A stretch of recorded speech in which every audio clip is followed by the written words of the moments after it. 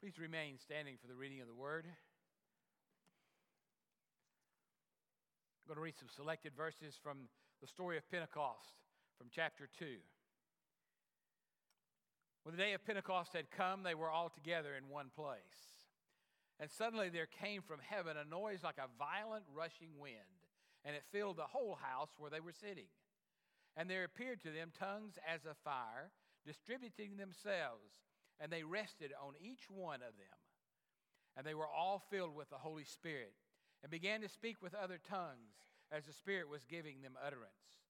Now there were Jews living in Jerusalem, devout men from every nation under heaven. And when this sound occurred, the crowd came together, and were bewildered, because each one of them was hearing them speak in his own language. They were amazed and astonished, saying, "Why are not all of these who are speaking Galileans? And how is it that we each hear them in our own language to which we were born?" But Peter, taking his stand with the 11, raised his voice and declared to them, "Men of Judea and all you who live in Jerusalem, let this be known to you, and give heed to my words. For these men are not drunk, as you suppose, for it is only the third hour of the day. But this is what was spoken of through the prophet Joel. And it shall be in the last days, God says, that I will pour forth of my Spirit on all humankind. And your sons and your daughters shall prophesy, and your young men shall see visions, and your old men shall dream dreams. Even on my bondslaves, both men and women, I will in those days pour forth of my Spirit, and they shall prophesy. And I will grant wonders in the sky above, and signs on the earth below, blood and fire and vapor of smoke. The sun will be turned into darkness, and the moon into blood, before the great and glorious day of the Lord shall come.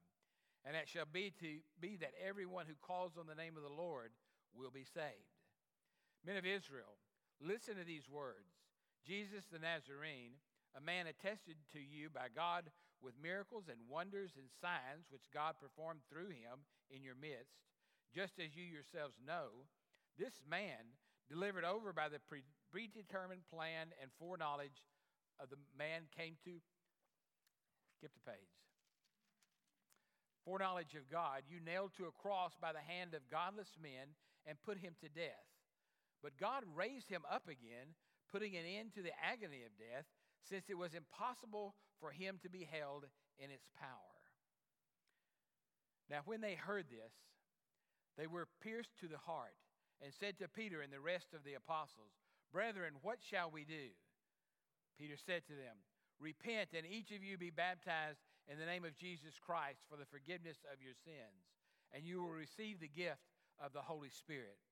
For the promise is for you and your children, and for all who are far off, as many as the Lord our God will call to himself." This is the word of God for the people of God. Please be seated.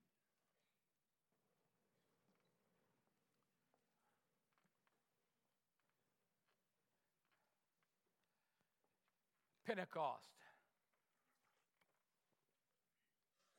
That third part, if you will, of the three main actions of God in his relationship to humanity. Christmas, everybody gathers. Everybody who is Christians gathers not only to be together as a family and to celebrate Christmas in the way that we do as a holiday, but people also come together to go to church. Many of them, the special time of the year for them, to attend church, celebrating the birth of Jesus Christ, who came from heaven, sent by the Father to be one of us and to live among us. Second great movement of God in history is after the death and the crucifixion of Christ, having lived among the people and given witness to the power of God in their lives, he was crucified, died, and was buried. On the third day, what we call Easter Day, he rose from the dead and ascended unto the Father. Now, if you listen to Christians talk about their faith, they often talk about Christmas and Easter. They often talk about the object and the person of both of those major events as it is God in Jesus Christ. That is the most familiar language in our nation that we use to talk about the action of God in our midst. And yet, there's something else that goes on in that process. In fact, there was something that came way before that, wasn't there? There was an action of God in the act of creation itself, where God spoke us into being and breathed into us, the Ruach, in the Old Testament calls it, the breath of life that he breathed into humanity and made us different from all other creatures.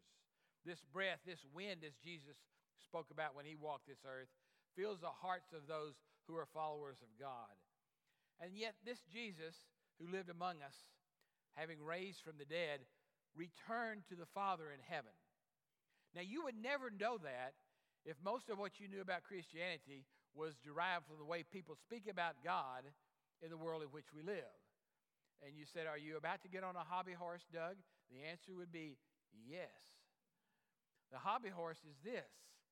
The Jesus we claim in our heart is really the Holy Spirit, who perfectly reflects the Spirit of Jesus and also the Father in heaven, where they both are.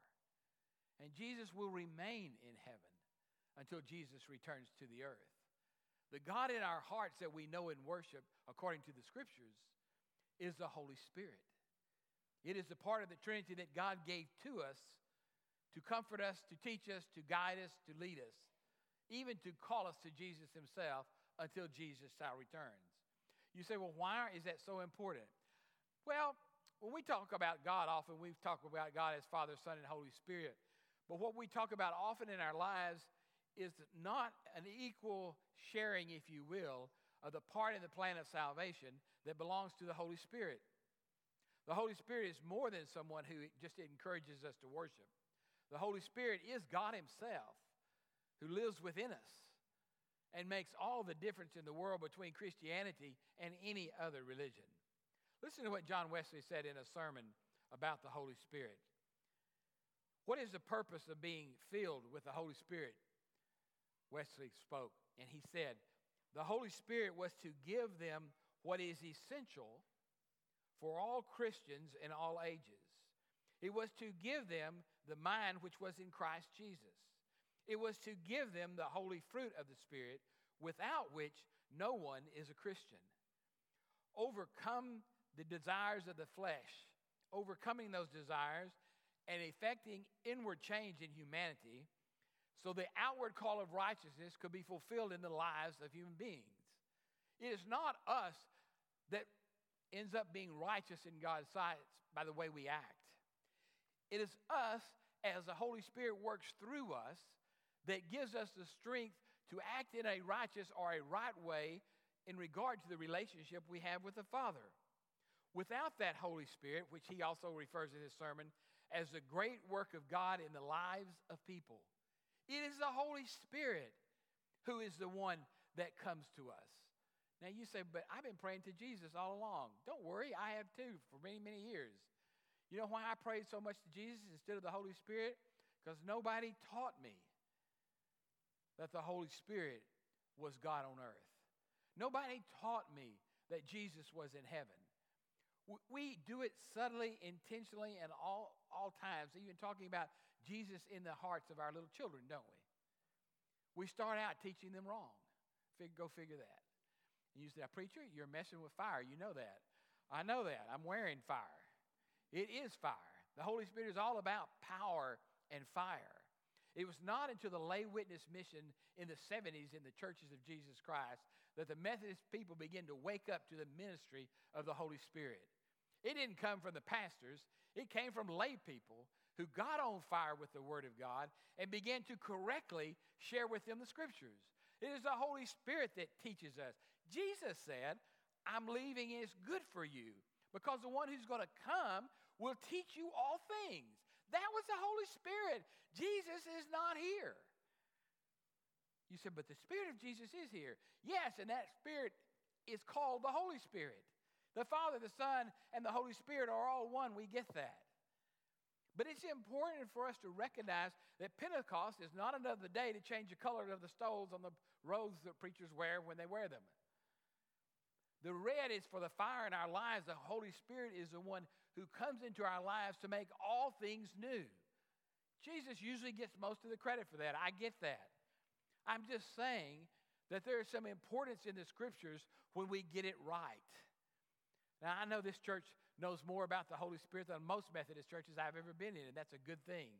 So you say, well, why are you preaching to the choir?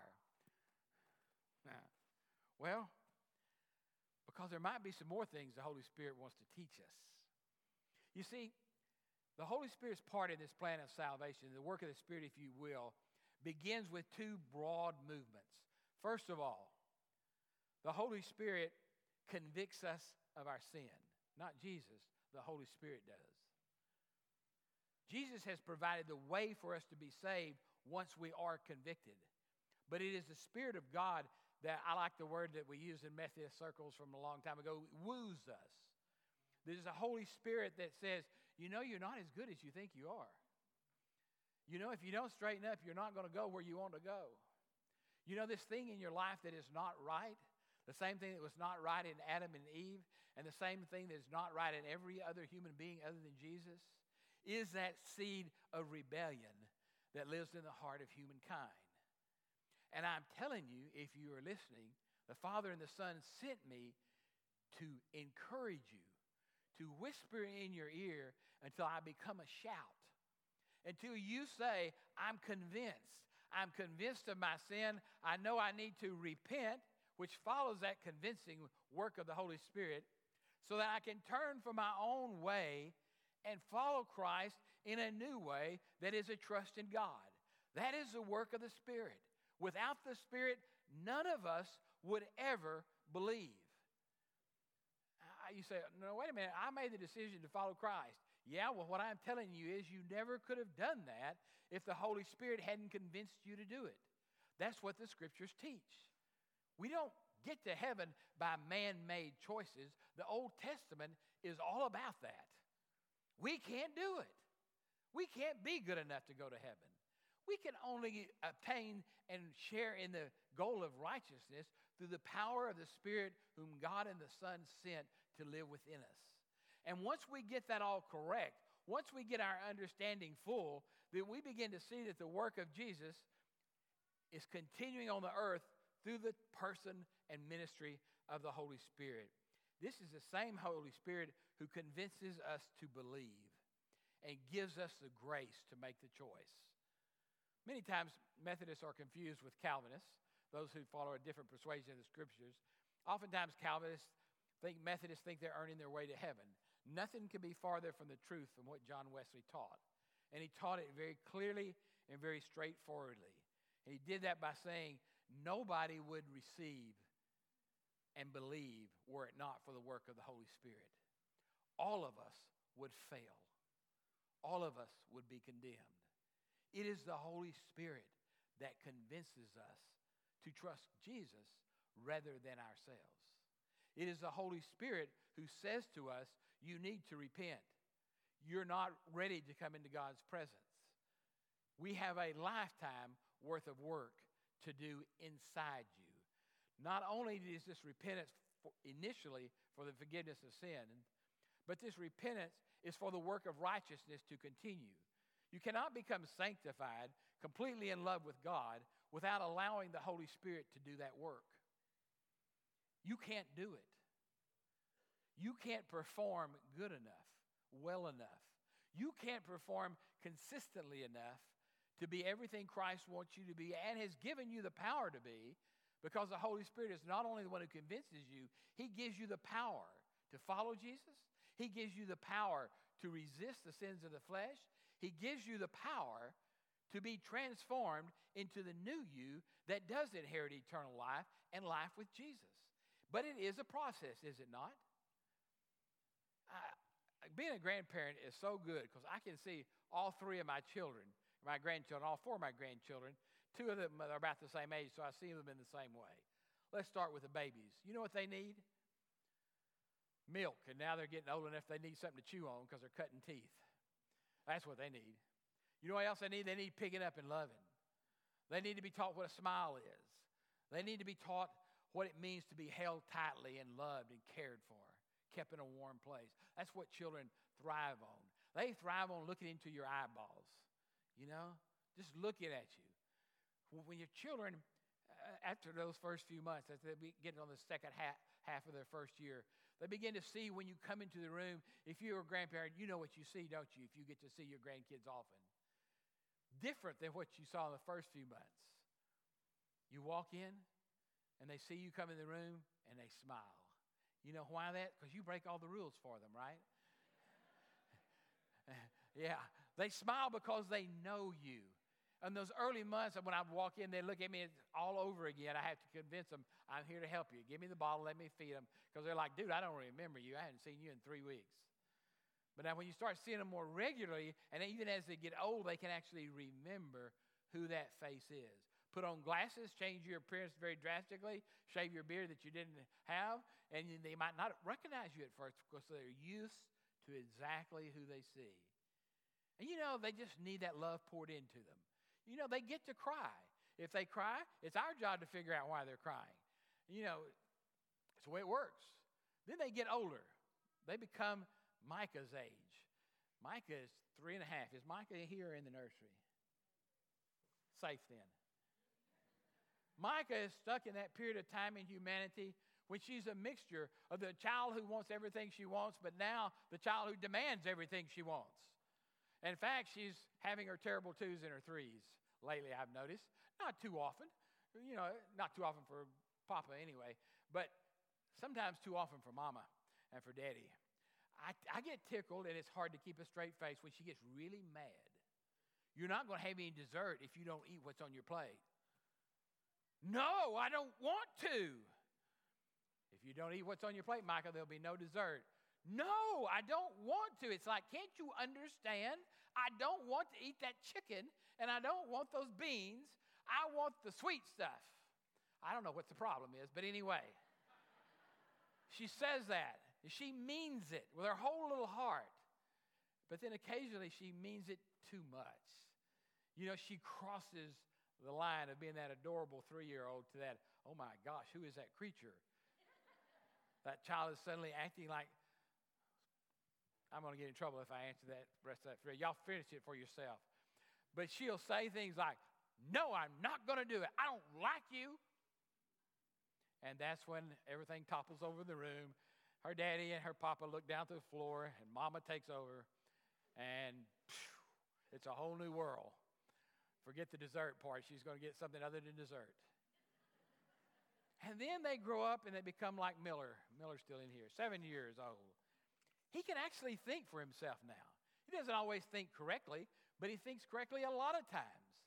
He actually acts out his faith in a 7-year-old way. But the day is going to come when Miller will no longer be 7. He'll be 11 and 12, and then he'll be thinking about a decision about, is that the voice of God I hear in my head or not? And am I willing to follow it?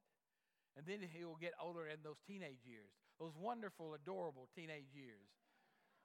All those years when life is so easy, right? It's so simple to follow along life's path. It's not strewn with any kind of obstacles. The good news for teenagers is, even though that road is so messy looking, you who have made a decision at 12 have God with you, and it is the Holy Spirit that's inside your heart. And when you're wondering if you should do something or shouldn't do something, and you're trying to interpret the rules, and you're trying to interpret them in your favor, just like your parents have done before you, don't listen so much to what the rule says. Listen to the voice of God who's whispering you and telling you either run and flee that place, or it's okay for you to be involved in what you're looking at and thinking about. But those constant signals from God that lives inside us is telling us over and over again, you're about to take a wrong turn. Don't do it. It's not any different from when we're 16 or when we're 66. God still has to whisper it over and over again, because at our heart, we've all got a little bit of Micah in us at 3 years old. I don't want to do that. I don't want to get up early and come to church.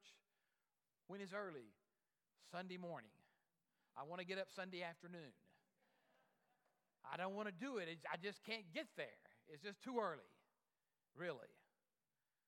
Is it too early for you to get up to go to work? No. Too early for you to get up to go to something you wanted to do? No. But too early to get up and go to church? Right. 3 years old. You see, we don't get over those things. Now, the events and the issues change, but the reality is still the same. Without the very presence of God, we don't stand a chance to resist the desires of our flesh. So that is why you say, well, why are you making such a big deal about this today other than you want to use Holy Spirit instead of Jesus when we're talking about it? Because the extent to which we cooperate with the grace of God that's trying to transform us, heart, mind, and soul, it is directly related to the times that we will share the power of God in our lives with others. It's directly related to the experiences we will have on life and all the dangers in life that we will avoid because we've listened to that Holy Spirit guide us around the pitfalls of life. If we're not doing that, then we're going to fail to have that which God has provided for us. And that can be a very important thing. But it can also be important to the sense that it is this very act of the Spirit in our lives that makes for us and gives for us a chance to live in a way that redeems the world. That in a very real sense causes us to act, think, and talk like Jesus. It is this repeating work of the Holy Spirit to cleanse us where we experience over and over again the forgiveness of God, the new life of God, where over and over again we find ourselves at deeper and deeper levels, cooperating with the grace of God and allowing God to shape us and to mold us into the person He wants us to become. This is not an easy task for God and the Holy Spirit in any of us, but it's a necessary task, as John Wesley was pointing out. It is the essence of Christian life. Even the very trusting in Jesus is the gifting of the Holy Spirit. Our cooperation is one tiny part of the hard work that God has already done, making a way for us in Jesus and then calling us to take that path through the ministry of His Holy Spirit. We're going to celebrate Holy Communion this morning, and when we come to this table where we talk about the fruit of the vine as if it is the blood of Christ, and we talk about the bread as if it is the body of Christ, when we get ready to come down to receive it, we can either come down and receive grape juice and elements of bread, or we can come down to the table and experience the presence of Christ, the mind and heart of Jesus. You know who it is that comes to us in communion to minister to us here on this earth? By now, it's not a trick question. It is, in the very real sense, the ministry of the Holy Spirit who makes the presence of Christ in these sacraments real. So come to the chancel rail and receive them. Come to the chancel rail and experience the forgiveness of Christ, because that's where the Holy Spirit is calling you to. Calling you to that place where you can say yes. Calling you to that place where you can be better than you can ever be on your own, because you are not alone. You're with the Spirit. As you come, the Holy Spirit is calling you to share generously what God has given you by leaving gifts on the altar. Why? Not to earn your salvation, but out of the love you feel for others as the Holy Spirit encourages you to love the unfortunate in your community. It is the Holy Spirit who says, help buy that playground. It is the Holy Spirit who says, help that family pay their rent. It is the Holy Spirit who says to you, don't you care about your neighbor? Well, yeah, I do care about what's his name, Lord. I just can't think of their name right now. It's the Holy Spirit that says, get out of your chair and walk over there. Find a way to bump into them and meet them. It is the Holy Spirit who says, you're speaking to someone who doesn't know Jesus. Are you looking for the opening where you can give a word from the Spirit in love to them? Be aware of God, because God is so very, very near, because He's inside you. A part of God lives inside us. And that God's name is the Holy Spirit.